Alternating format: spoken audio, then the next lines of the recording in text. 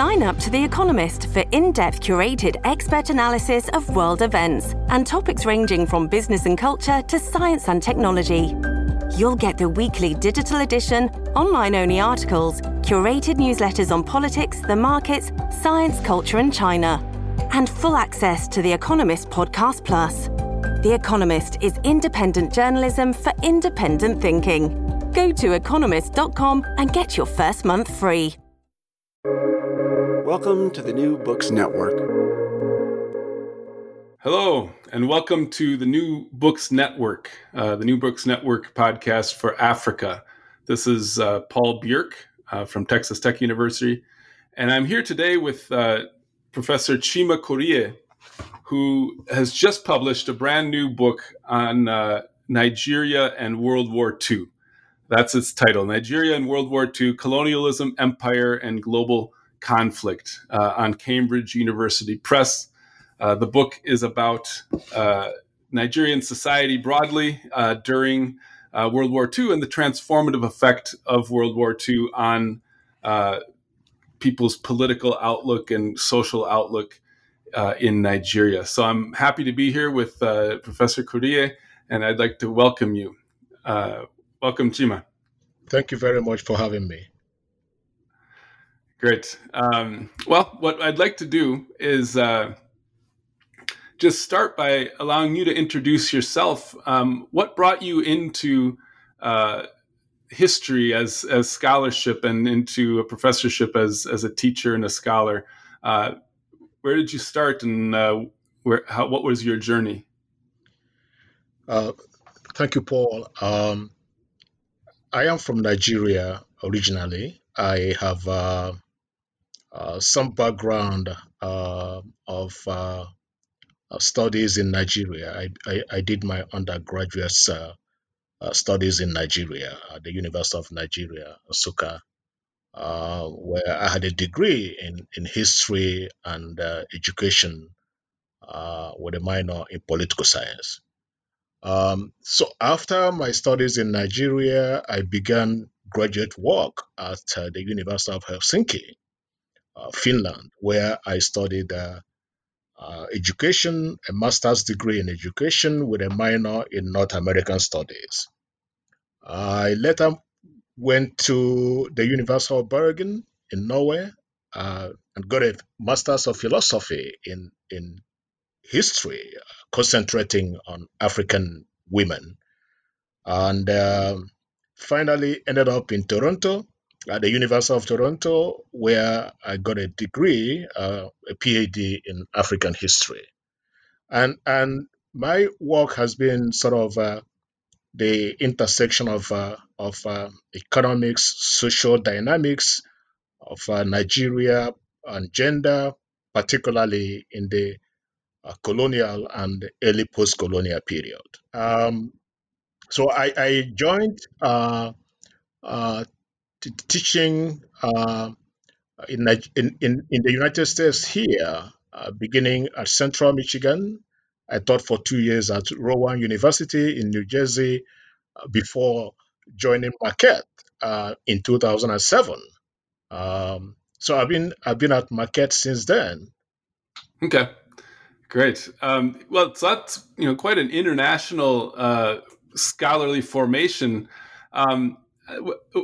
How do you? What would you say about the kind of cultural differences and perspective differences that arise in your education in these several different countries? What do you observe just about kind of scholarship broadly as a cultural endeavor from this multicultural education?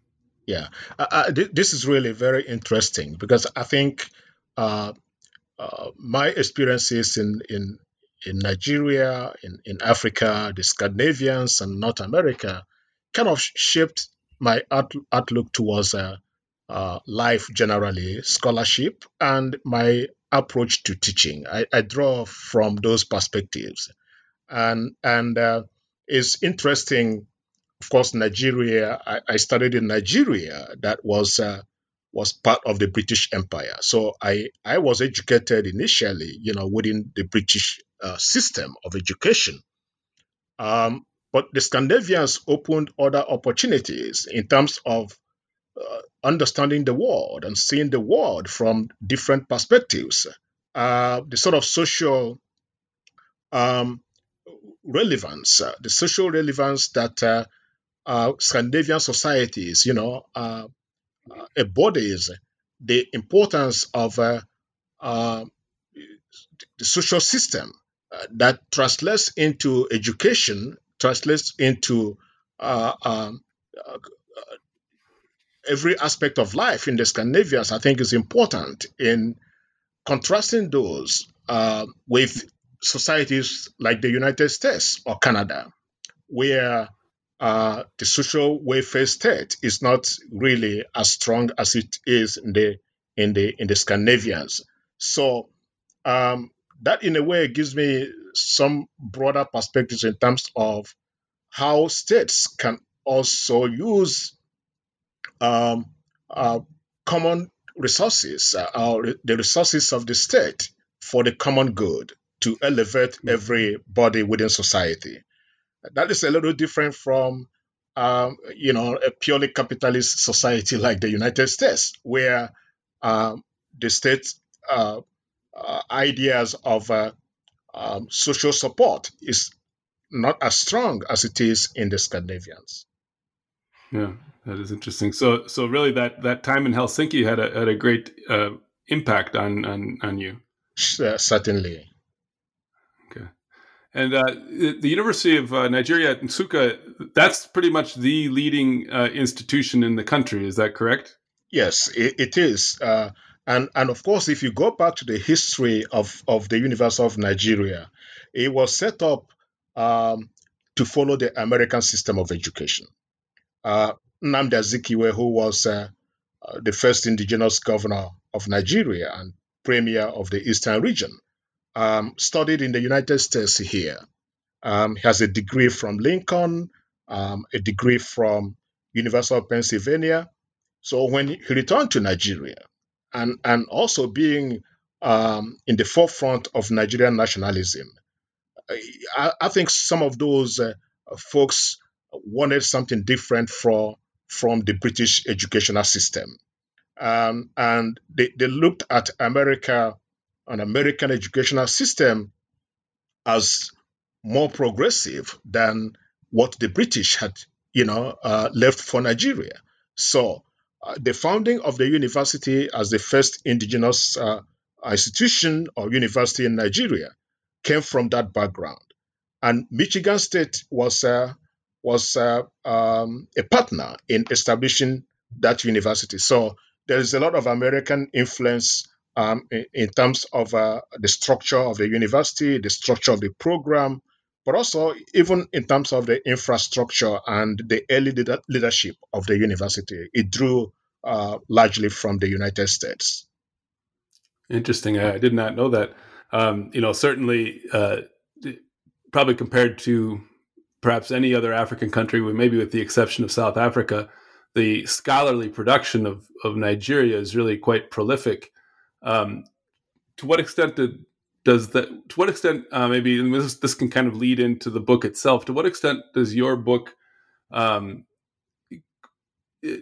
communicate with or debate with, what's the right word, engage kind of the schools of thought that are prominent in Nigerian scholarship?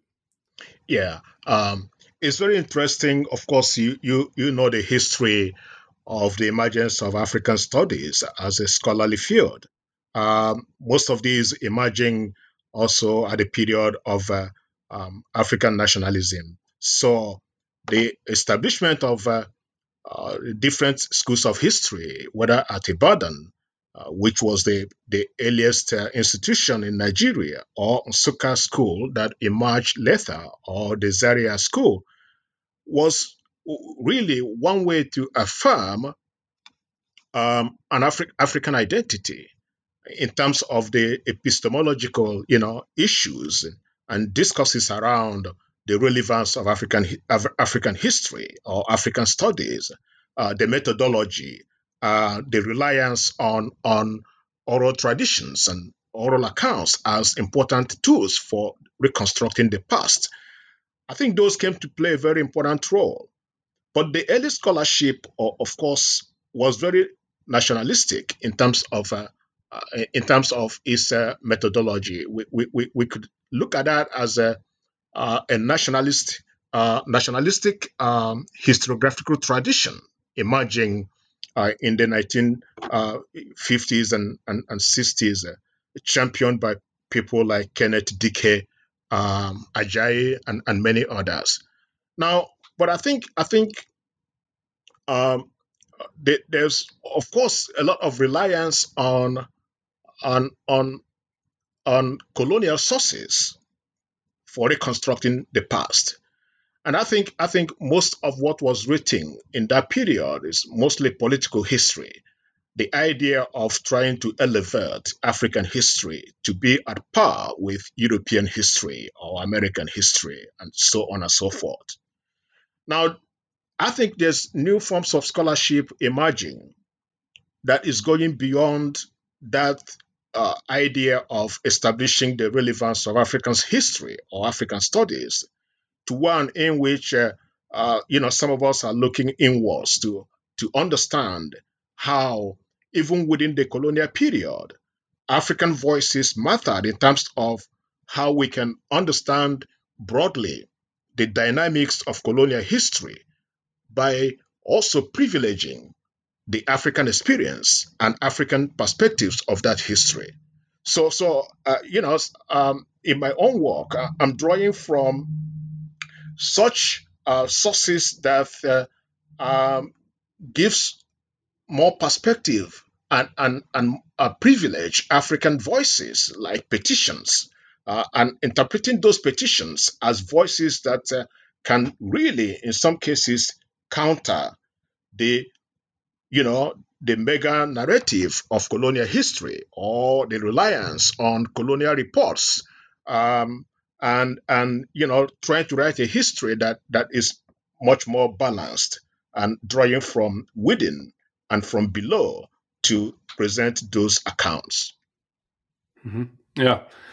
In fact, maybe let's start there. You mentioned that this book kind of grew out of a volume that you worked on petitions Yes. to the government, and so what seems to emerge here is sort of an interesting kind of conversation in some ways happening between the petitioners, and some of these petitioners are actually kind of professional petition writers, or at least that's kind of a gig for them.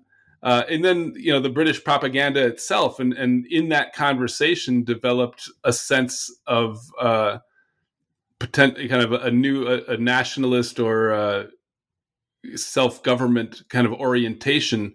But it kind of emerges in this conversation between these petition writers and the ideals that they are highlighting, and British propaganda and the ideals they are highlighting, perhaps only for propaganda purposes and for the war, and yet it becomes something that they can't necessarily back off from after the war. What are these petitions, and what is the voice that we hear in them? I think this is what makes my work unique, the kind of sources that I've used. And I recall, when I was working in my previous book, which was a study of colonial transformations in Eastern Nigeria, how agriculture was used as an instrument of colonial transformation and modernization.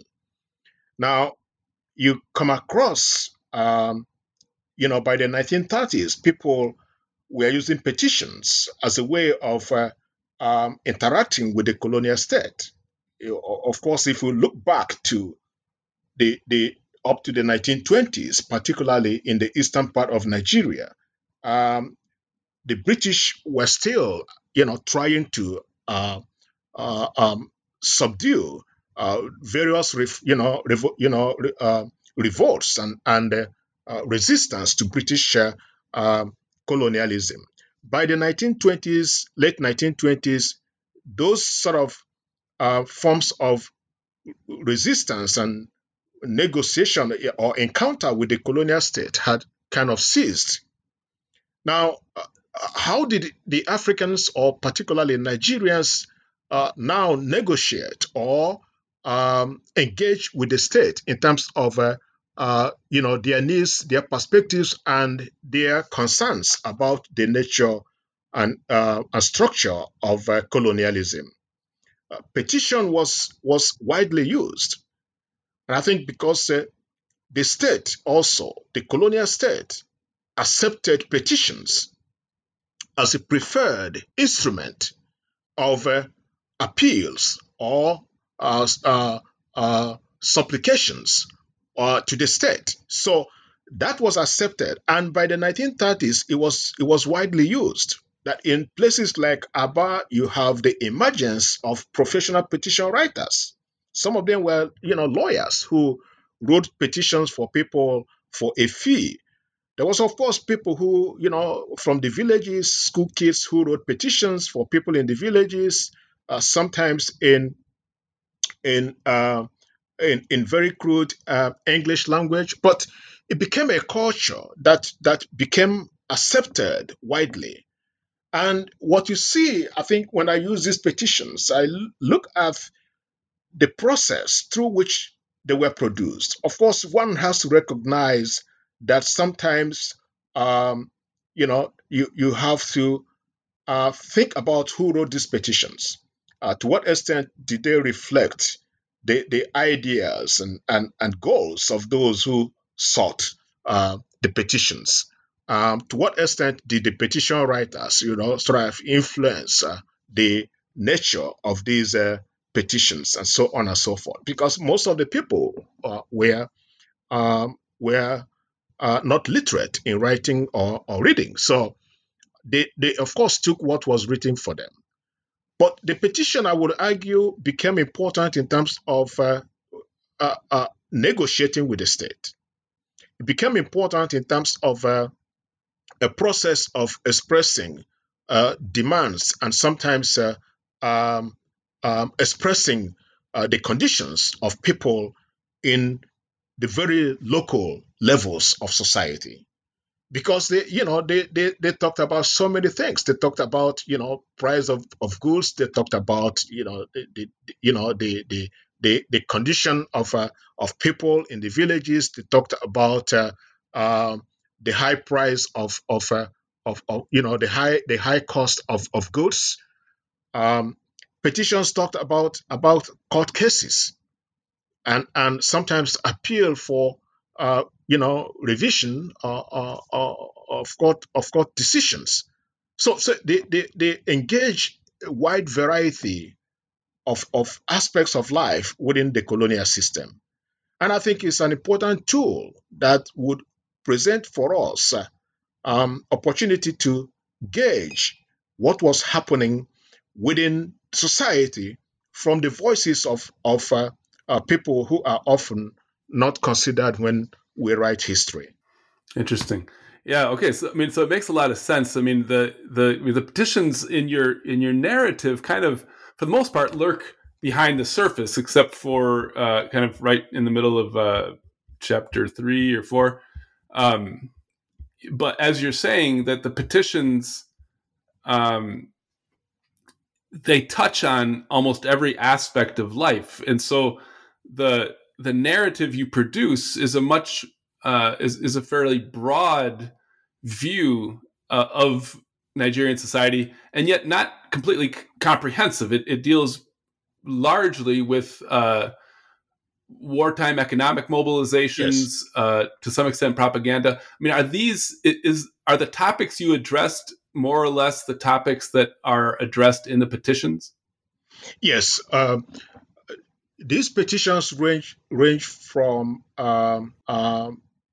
personal requests. They range from supplications. They deal with, as I mentioned, they deal with court cases. They are petitions dealing with taxes. So they deal with a range of issues within the colonial system. But I was much more interested in the petitions that were written as a result of wartime regulations, as a result of wartime policies, as a result of the intervention of the British within the local economy. and the regulations that were put in place in order to achieve the overall objectives of supporting the war effort. So these petitions deal absolutely with the Second World War. And perhaps they are over, my own account, there are over 240 of these petitions that I came across dealing with the Second World War, most of them from Eastern Nigeria, as well as from the North. Now, certainly there were others, from Western Nigeria, people writing about, the conditions of their lives as a result of their children being, at war, or their family members being at war, or husband being at war. So those petitions vary, but the ones I have used were certainly dealing with the Second World War. And I look at those petitions really as not as not propaganda. They offer us perspectives into African lives. And they are, I think, in many ways, a lens through which we can understand the broader attempts of the colonial administration to control the society, to control the economy, to control the movement of people and resources, and directing those resources particularly towards the war effort. So those Second World War related petitions in particular, I think, reveal the distinctively diverse ways groups of Nigerians, whether they were in the urban areas like Aba, where most of the foodstuff moving to the north were being railed, or in the rural areas, how this group of people, diverse group of people, were affected by colonial regulations and the general conditions of the war itself. But broadly, I think they create a space to address, petitioners used, these petitions to create a space where they addressed their own personal issues.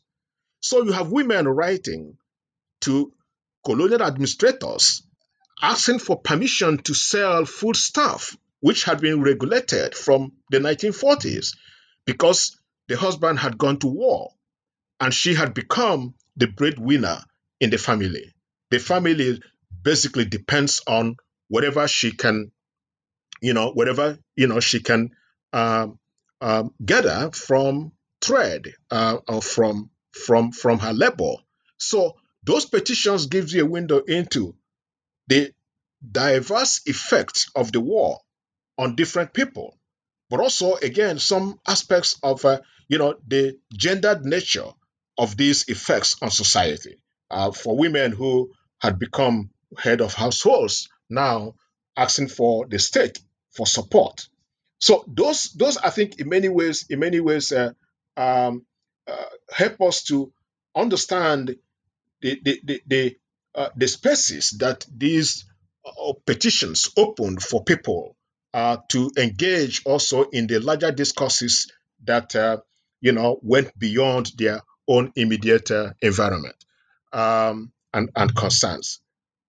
Because certainly you see some of those petitions, people begin their petitions by talking about their support for the British Empire, the need for British Empire to be successful in the war, and the need for the British authorities to understand that their engagement, either in trade, was in many ways a support towards the war effort. So those sort of dynamics, I think, important in understanding how their own personal issues became part of the public discourse about war and the economic politics of the period.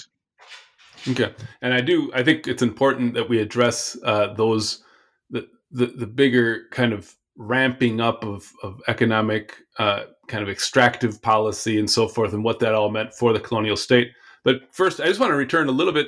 I didn't mean to imply that the petitions are propaganda per se, but that they're in conversation with British propaganda during the war, where the British are fighting against the Nazis, and so there's this whole issue of kind of fascist Nazi racism and other kinds of things at stake. And you talk quite a bit about that propaganda. How did that propaganda play out within Nigerian society, and how did Nigerians interpret and reinterpret that propaganda in terms of their experience? Yes, I think this is really a very important part of the book. That of course, if we look at what was happening during the war, propaganda became a very important tool that was used by both sides of the conflict. The Germans used propaganda extensively, but the British used propaganda to a very large extent in terms of trying to achieve the goals of drawing the Nigerian population and drawing their support to garner their support towards the war effort. So I looked at propaganda as central to the kind of new discourses emerging during the war.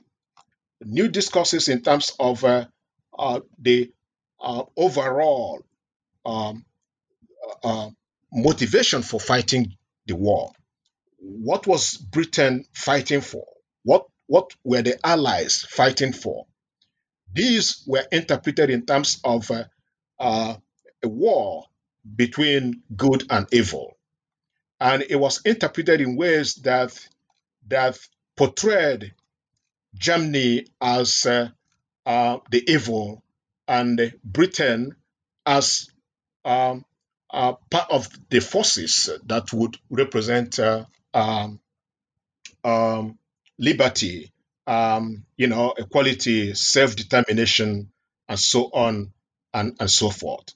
So I looked at that in understanding how and why Nigeria, that was under a colonial system, supported Britain and used the opportunity of their own media and their own elite to produce propaganda within Nigeria that galvanized the effort of local people and so on and so forth. So for me, you can perhaps see in a way some contradiction between colonial subjects supporting Britain to that extent as a result of the war, when before the war, newspapers like the West African Pilot, Nigerians like Nnamdi Azikiwe, who was in the forefront of Nigerian nationalism and who owned the West African Pilot, which was very anti-colonial, became very pro-British and encouraged Nigerians to support the war because they saw that as critical to the preservation of liberty and equality, even though they were still under colonial control. And the contradictions, I think, in many ways, sort of dissipates when one understands that the Nigerian elite understood that this struggle between good and evil, of course, had broader implications if Britain lost the war.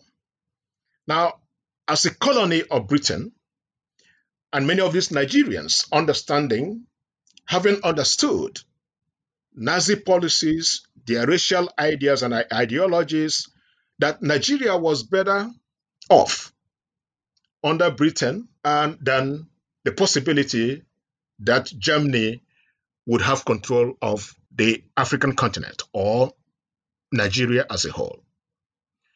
The second aspect of it, of course, is to look at what was already appearing in the news or rumor by 1938.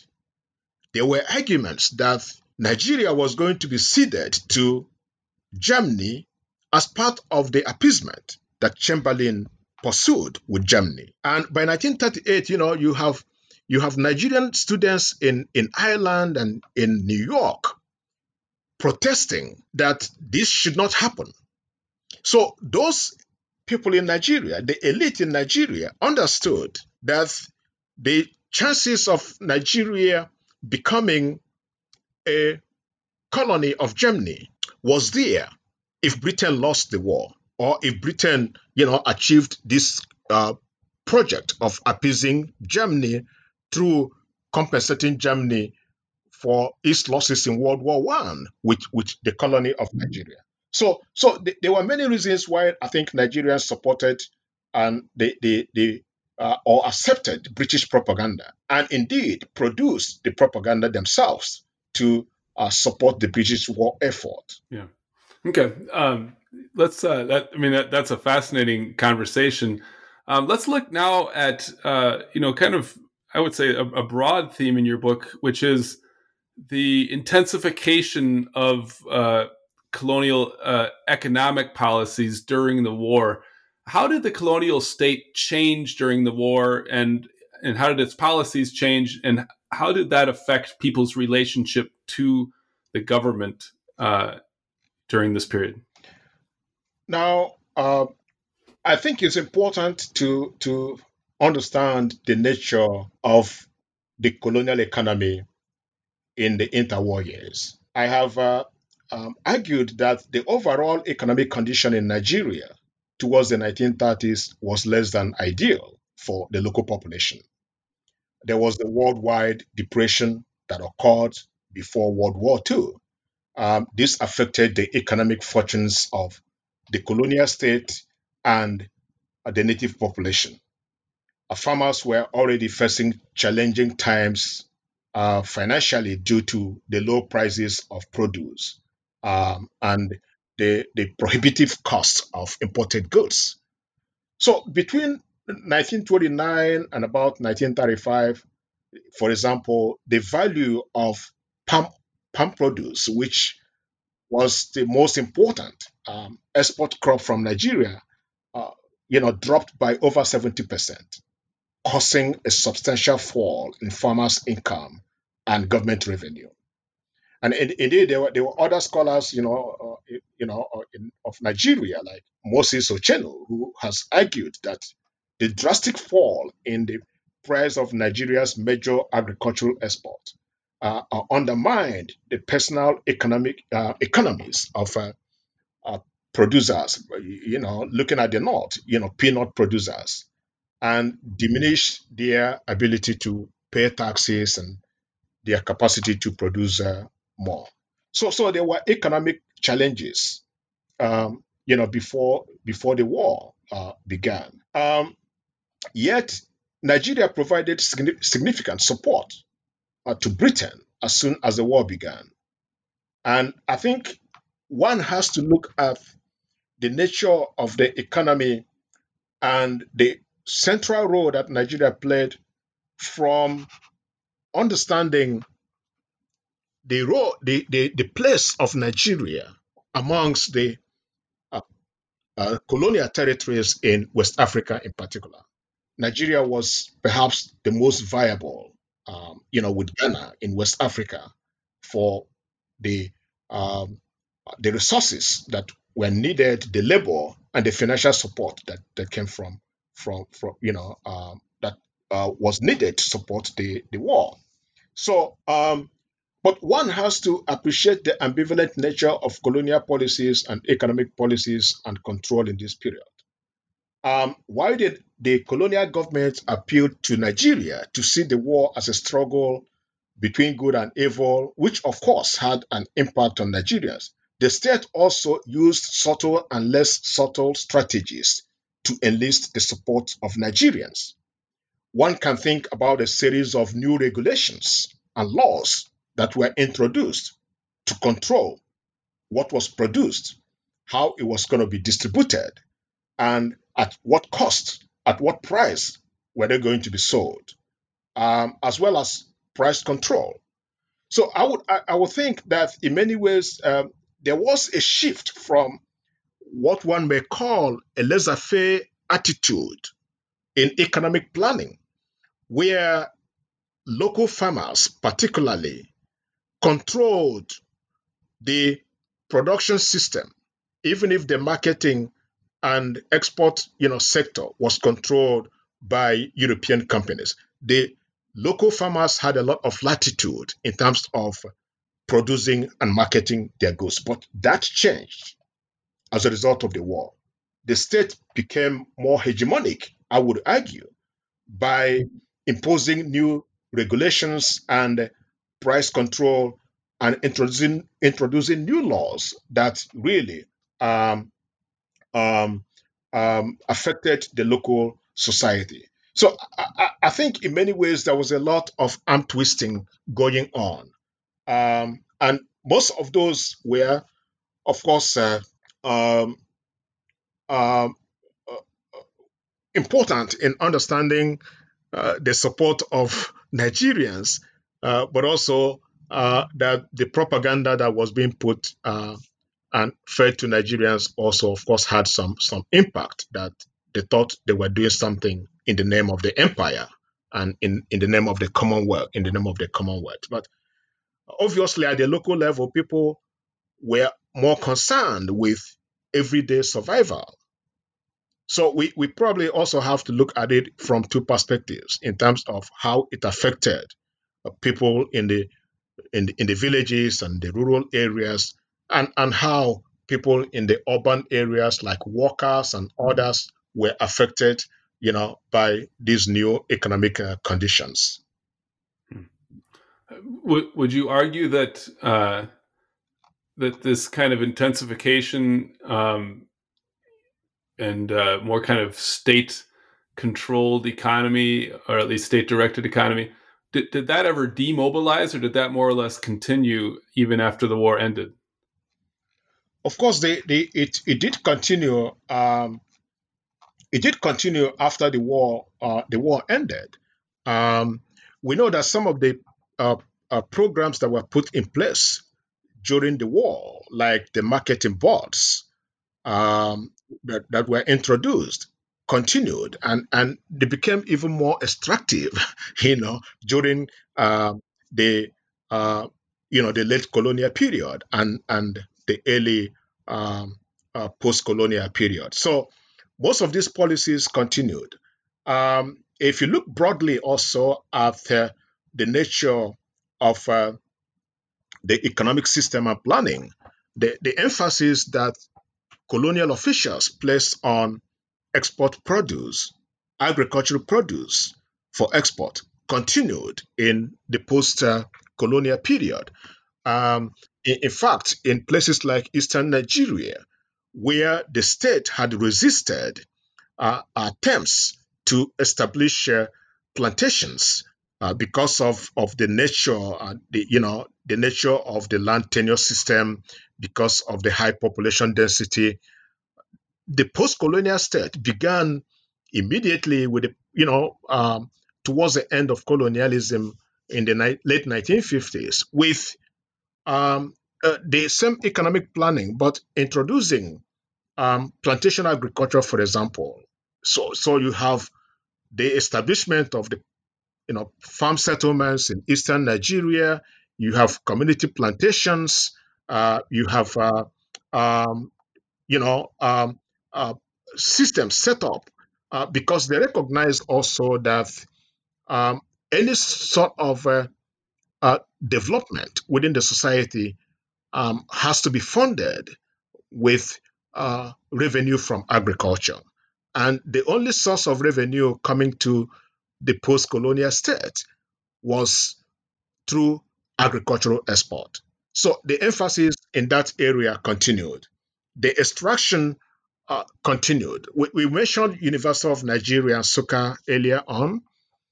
The money that built the University of Nigeria, Nsukka, came from the Eastern Nigerian Palm Oil Marketing Board. This was where the revenue came from. So farmers continued to be paid artificial prices for their goods, while in many cases the state, drew a lot of revenue that otherwise would have gone to farmers. So that level of state control that began during the war continued in the post-colonial period. And it did continue in Nigeria till about the period when petrol became the most important source of export for the country. Right. Yeah, and that was transformative. Let's talk a little bit about now the society itself during this period of kind of economic intensification, and you touch on a wide variety of transformations that are happening here.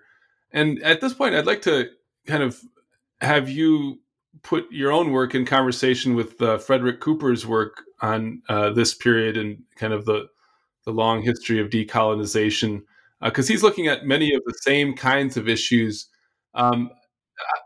Where does your work fit in regards to Frederick Cooper's work? And let me just quote that Frederick Cooper writes in the introduction to his book on decolonization and the labor question. He writes, the era of decolonization was a time when the range of possibilities seemed to open up only to close down again. And he writes further that African labor movements seized the new discourse of administrators and turned assertions of control into demands for entitlements.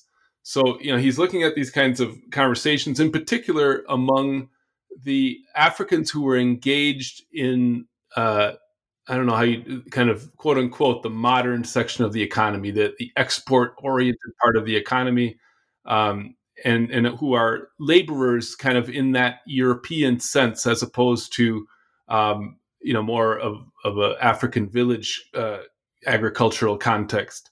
What's happening here in society, and how is this transforming relationships among families, among villages, among city and rural, or urban and rural areas, and the state as a whole? Mm-hmm. Yeah, I think that's very interesting. I think Cooper's analysis fits well into part of what was going on here. Yes, I think if I may begin from the nature of the African worker in this period, or in Nigerian worker in this period, I think the Nigerian worker in both the rural and urban areas, whether they were wage workers or non-wage workers, were organizing in ways that relied on the synergy of both streams. I think on one level, you have African farmers whose labor produced the critical export products that supported both the household and the colonial state, but who were also organizing and agitating for better prices for their products. The Eastern Nigerian example is well documented. On another level, you had wage workers in places like the mines, whose unionization became an impetus for the development of new forms of relationships between the workers and the state. Now, one can think about, again, what was happening in the Enugu coal mines and the challenges that people were facing, but the kind of social movements that was emerging from that. So whether they were wage workers or non-wage workers or farmers, they were these sort of social movements emerging. Now, what I find interesting is that at both levels, you have new forms of political assertion that sought to demand better conditions for the African population.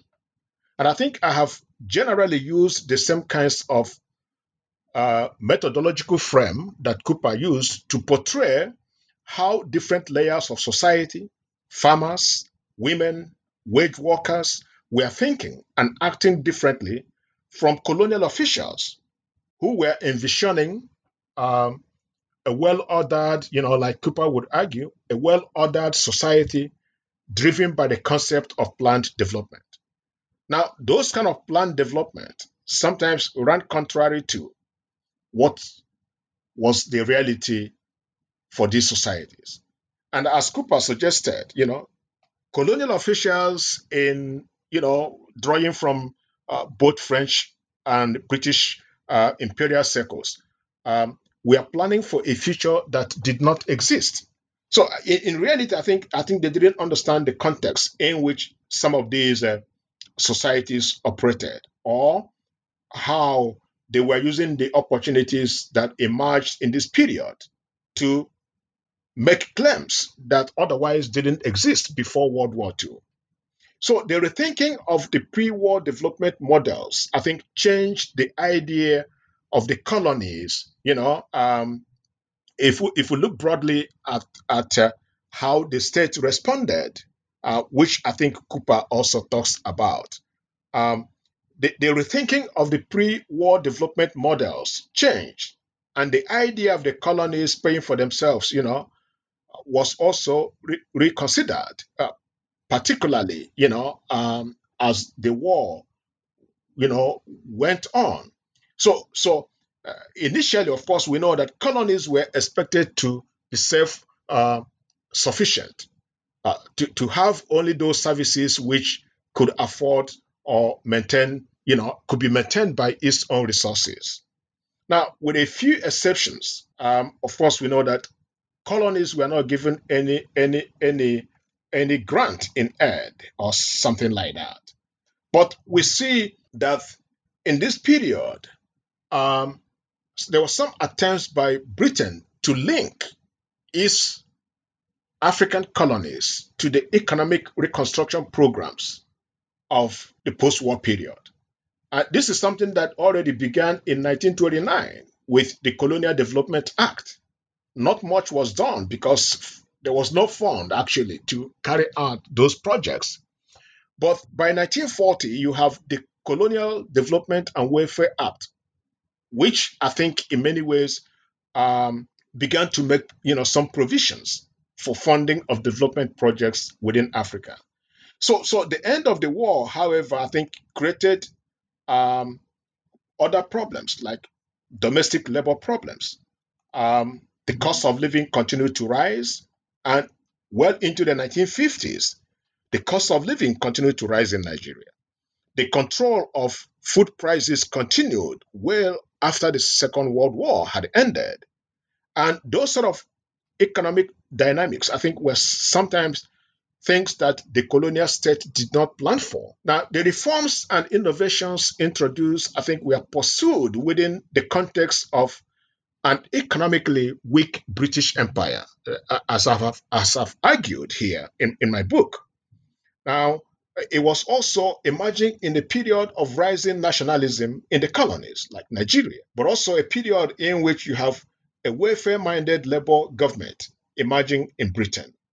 So in the political arena, there were already a sense of disillusionment among Africans, particularly the educated, elite in Nigeria from the 1930s. These energies were channeled in the articulation of the future of Nigeria, as we can see with the development of political parties like the Nigerian Youth Movement, emerging in 1934, right? And the emergence of local press and local presses, which Nnamdi Azikiwe and his, chain of newspapers championed. So I think there were so many things going on in this period that brought some level of synergy between wage workers, non-wage workers, the political class or political elite, but organizing in ways in which I think may be different from the way these sort of sentiments were galvanized and channeled into political opportunities in some other parts of the African continent. Right. Now, do you think that that these changes, and as you note, I mean, a lot of this was happening maybe at the elite level already in the 30s, but did a wider class of Africans in Nigeria start to think of themselves in terms of citizenship in a new way as a result of the war and their participation in the war and kind of making a claim on citizenship because of their contributions? Mm-hmm. Yes, certainly that was that was taking place. There were people who, I think, as a result of the war and the um, the the framing of the propaganda that was fed to Africans during the war, that this was a war being fought as part of a as part of protecting the ideals of democratic institutions and structures, as part of protecting self-determination, as part of giving people an opportunity to live in democratic institutions and structures. So if these were the ideals, Nigerians bought into that rhetoric. And at the end of the war, they sought to claim those by asserting that having participated in the war, they also should have an opportunity to benefit from the gains of the war, vis-a-vis the idea of democratic institutions and self-determination. So the nature or idea of citizenship of the empire was defined in terms of self-determination, which was projected by the British Empire and which was projected as part of, the ideals for which the war was fought. And they were willing to claim that. Now you have also different classes of people making those claims. For those soldiers who returned from the war, they saw the end of the war. They felt that they were entitled to certain gains.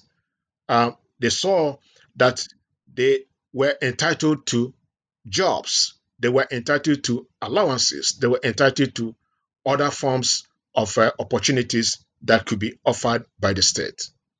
Now, interestingly, most of the educated elite, including people like Nnamdi Azikiwe, the West African pilot, immediately the war ended, the editorial stance of the West African pilot changed from that of the support for the British Empire or the Commonwealth of the British Empire to that of Nigeria's self-determination. And this is sort of very important because Zik was detained briefly. The newspaper West African Pilot which was very pro-British during the war, was banned for some time before the ban was lifted again. So at that level, the educated elite were drawing on the basic promises that were made during the war. Even though the British didn't envision the end of empire soon after the end of the World War, but there were things happening in other places that was influencing how people were beginning to think. For example, those Nigerians who fought in Asia, who interacted with Indians, saw what was happening in India with India's fight for independence. They were influenced by that. In official circles, you have British officials asking for Nigerians to be brought back as soon as possible because they were being influenced by the sense of nationalism in India, that this is not going to be good. And even within Nigeria also, they drew those kind of contrasts along ethnic lines. They saw the Hausa as people who were not going to make trouble, but that the Igbo were already being influenced by the sort of political discourses going on in India, that if there was going to be trouble in Nigeria, it was going to come from the Igbo or people from the East. And those, of course, came to be true to what happened in Nigeria's fight for independence. So they were drawing from those sort of ideas and ideals, but they were also drawing from, understanding the major the dynamics that was going on within the global society, the promises of the League of Nations and self-determination, part of Wilson, Woodrow Wilson's 14-point agenda. People were drawing from Right. that. Yeah, but and now I'm thinking that now it's now after World War II that it's really now is the time Africa can no longer delay that claim any longer. Yes. So I mean, I think those kinds of issues were influencing late colonialism or nature of colonialism in Nigeria. So apart from the political organizations and newspapers that were beginning to emerge, you have professional unions also emerging within this period. And in Nigeria, you have things like the Railway Workers Union, which was formed in 1932. It became very vocal, contributing financial and moral support to the nationalist movement. You have so many professional organizations and unions emerging, the Post and Telegram Workers Union, you have the Taxi Union, you have the Women's Sellers Union forming in the 1940s, some of them as a result of the challenges of Second World War. You have the Nigerian Students Union forming in 1939. You have, unions, including Ninth Soilmen Removers Union forming in 1942. So you have this spreading through every layer of Nigerian society. But there are also a blooming of civil society in some ways. Yes. And so these unions, one way they contributed in many ways to the nationalist movement. And there was, of course, the emergence of radical militant associations like the Zikist movement, which equally impacted on the nature of Nigeria's independence movement. And unlike the previous, methods of social movements, which was non-violent, the Zikist movement, really you could look at that as a military wing of the nationalist movement. They were advocating and instigating, unions to go on strikes and to revolt. They became more militant, from 1946 and demanded and really kind of going beyond even the kind of where Azikiwe himself was in terms of his politics. This movement in his name became more radical than he was. Yes, it became very radical than Zik was, and his own tactics was quite different, and the Zikist movement was more radical. They demanded reforms, they demanded inclusion, and you can see how they challenged, including NCNC, they challenged the Richard Constitution because they saw it as really something that was being imposed on Nigerians. There was no Nigerian contribution to that. So that process of sending delegations and petitioning, which people like Zik engaged in, began to change, and in very important ways as a result of the emergence of these militant unions. And really, many would argue, scholars like Elowa and others have argued that, those, in many ways, the Zikist movement sought to undermine and destroy the administration through strikes, boycotts, and violence, if necessary. So, and this was quite different from what was going on before the end of World War II. Okay. All right. Well, we reached about an hour here now, and I want to wrap up, but I want to make sure we address your book in the field of military history as well. And I recall in my research in Tanzania, among other things, a lot of these themes have some parallels in Tanzania, but talking with the veterans of World War II, who still had a legion in Dar es Salaam. And and they mentioned some of these same things. The experience both of what they contributed broadly to the British cause, but more specifically, sometimes mentioning they were in Burma or other places, and realizing just a bigger world out there in which maybe Africa wasn't as different as they thought it was from the way that colonial discourse structured this huge kind of civilizational difference between Africa and Europe. And they realized actually Europe's not as kind of as different as they might claim to be, and yet let alone other parts of the world. And so there was that was a major aspect of the experience, as well as Michelle Moyd's work on African soldiers in the German army, or in very early colonial history in Tanganyika. And just kind of the way that structured a certain ideal of masculinity and the benefits that a soldier got by participating as a soldier.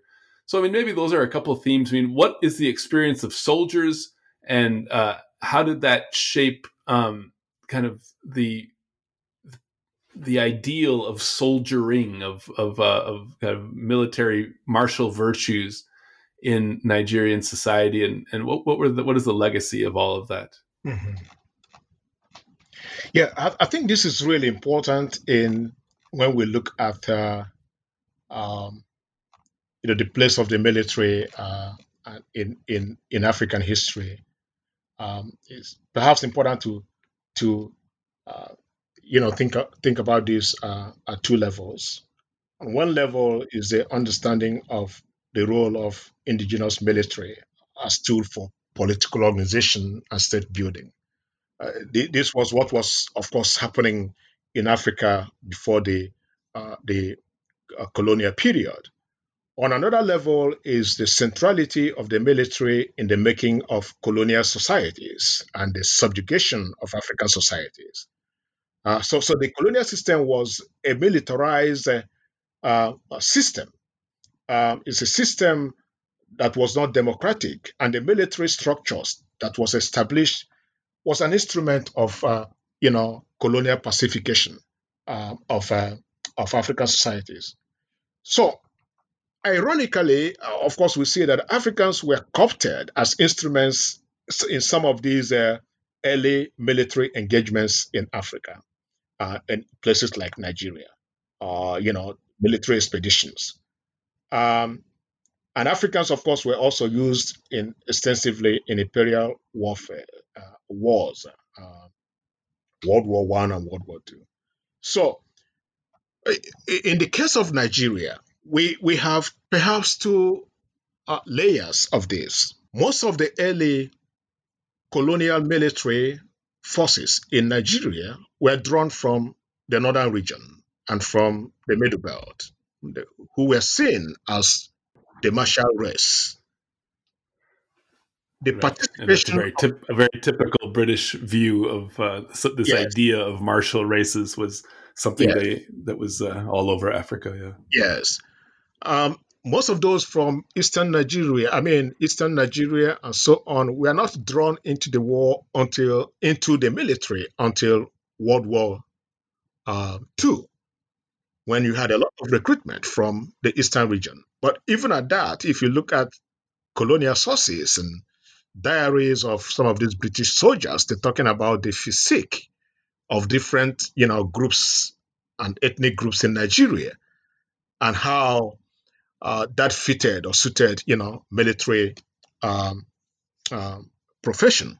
So the military was new to many groups in Nigeria who, for the first time, they were participating in that, whether locally or abroad for the first time, and it meant really a lot for those soldiers who, for the first time, were engaging. There were people who engaged, if you look at some of the sources, because they saw this as an opportunity to assert their manhood and to show that they were men.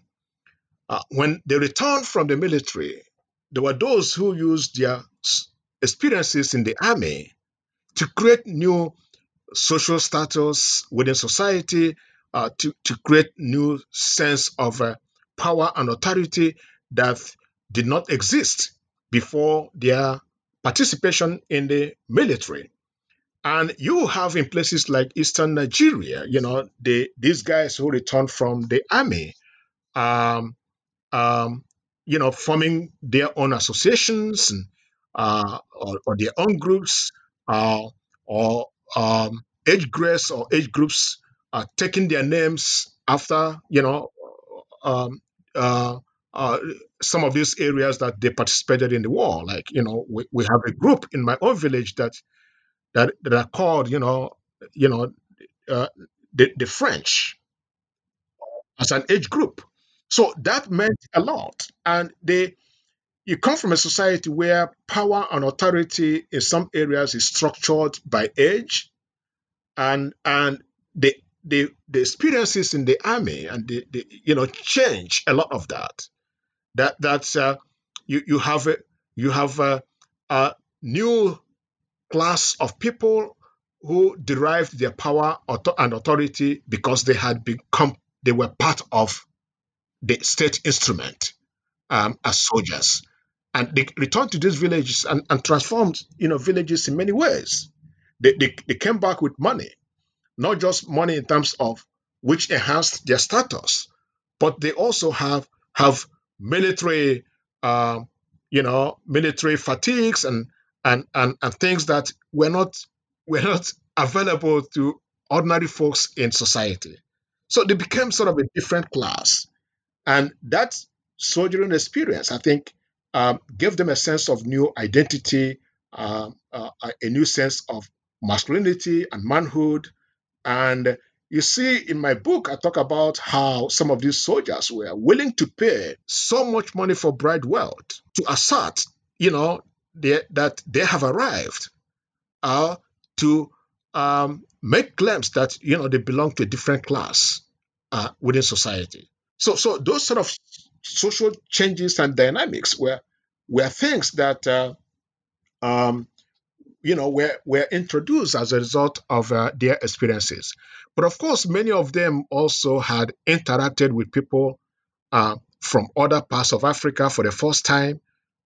Many of them had met with people who they had not, even within Nigeria, they had not been able to engage with for the first time. And those had important impact and implications in terms of, creating a sense of comradeship within Nigeria, within Africa, that some Africans began to see themselves as Africans rather than coming from different ethnic or different colonies within the continent. So those were, I think, important in terms of reshaping identity for most of these soldiers.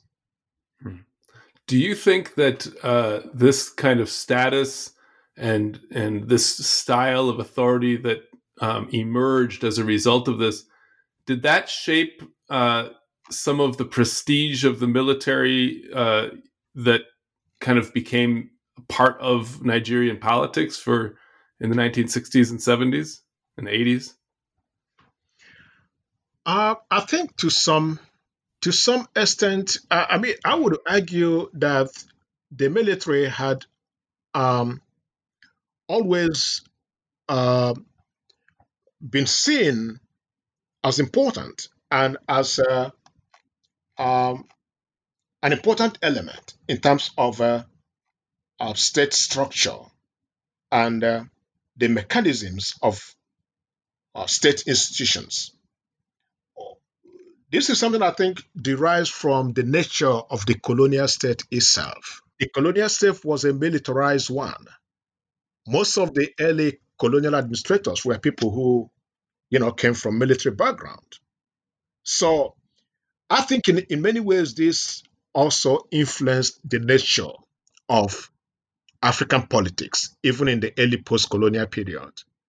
That sometimes, the sort of system of government and authority, that is often referred to as diarchy, where you have the military, you have the civilians, and they're all part of the institution and structures of the state, was what I think many early post-colonial states in Africa were very comfortable with as an instrument of organizing the state, because many of them came from that background. Many of them were, also people who, had been part of the, colonial military. I mean, colonial army. Not in Nigeria in particular, but there were many African countries where that was the case. So the military system rubbed off, and I think in many ways it became prestigious, over time, to be in the military, because in places like Nigeria, the military had dominated politics for most of its, post-colonial life. And so joining the army and becoming part of the army was also seen as a route to political participation, even if in most cases those were not democratic. Yeah. Okay. Well, we've taken a lot of your time here. Maybe let me just ask you in conclusion: are you? Where do you look now? What do you foresee as your next research project? I'm working on a new book project that is tentatively titled House Island: West African Labor, Plantation Agriculture, and Violence on Spanish Fernando Po. Spanish Fernando Po was a Spanish colony of the Gulf of Guinea, and the work is attempting to explore the use of West African labor, mostly contract labor, on the Spanish plantations on the island of Fernando Po during the first 3 quarters of the 20th century. And of course, that the Spanish plantations on Fernando Po really manifest the largest labor smuggling and trafficking network in colonial West Africa, bringing over 10,000, migrants into the area. So Fernando Po came to represent what I think was a space where British, different colonial power, and the Spanish imperial interest blurred the questions and meanings of free and unfree labor. So we can go back to, I'm looking at the from the forced migration, recruitment of Liberians in 1920s to the mass export of indentured Nigerians, beginning with from the 1930s and culminating in the Anglo-Spanish Labor Agreement of 1942, which I think in many ways, I'm trying to argue in this book, reveals the ambivalent attitude of colonial powers and the complex interplay between British, Spanish colonial officialdom and African workers over forced labor for private colonial enterprise like the cocoa plantations. Yeah, well, that's interesting. It's almost as if there's a full circle. If my understanding is correct, some of the first people exported from Africa as slaves were actually put to work on some of those islands just off the African coast before they started being exported all the way across the Atlantic. And so in some ways you have just some sort of continuity across this whole question of forced labor. Yeah, that's interesting. Yeah. And I think it's important to look at that in terms of contemporary, labor conditions and what is still happening. And perhaps also to look at the role that Afro American Liberians were playing in really supporting and sustaining this labor regime that was, really termed slavery by the League of Nations in 1930, having come from that background themselves in the United States. So right, yeah, that is one of a great irony of history that Liberia, founded in some ways by freed and African Americans, yes, then just because of the power of economic structures and the way that economic structures kind of overwhelm political ideology. That's interesting. Yes. Interesting. Well, thank you for your time. We've taken a lot of your time, and I really appreciate this in-depth conversation on Nigeria during World War II. And thank you very much. Good. People can certainly find your book. It's on Cambridge University Press. Chima Korie, Nigeria and World War II: Colonialism, Empire, and Global Conflict. Thank you, Chima, and I look forward to seeing your future work. Thank you.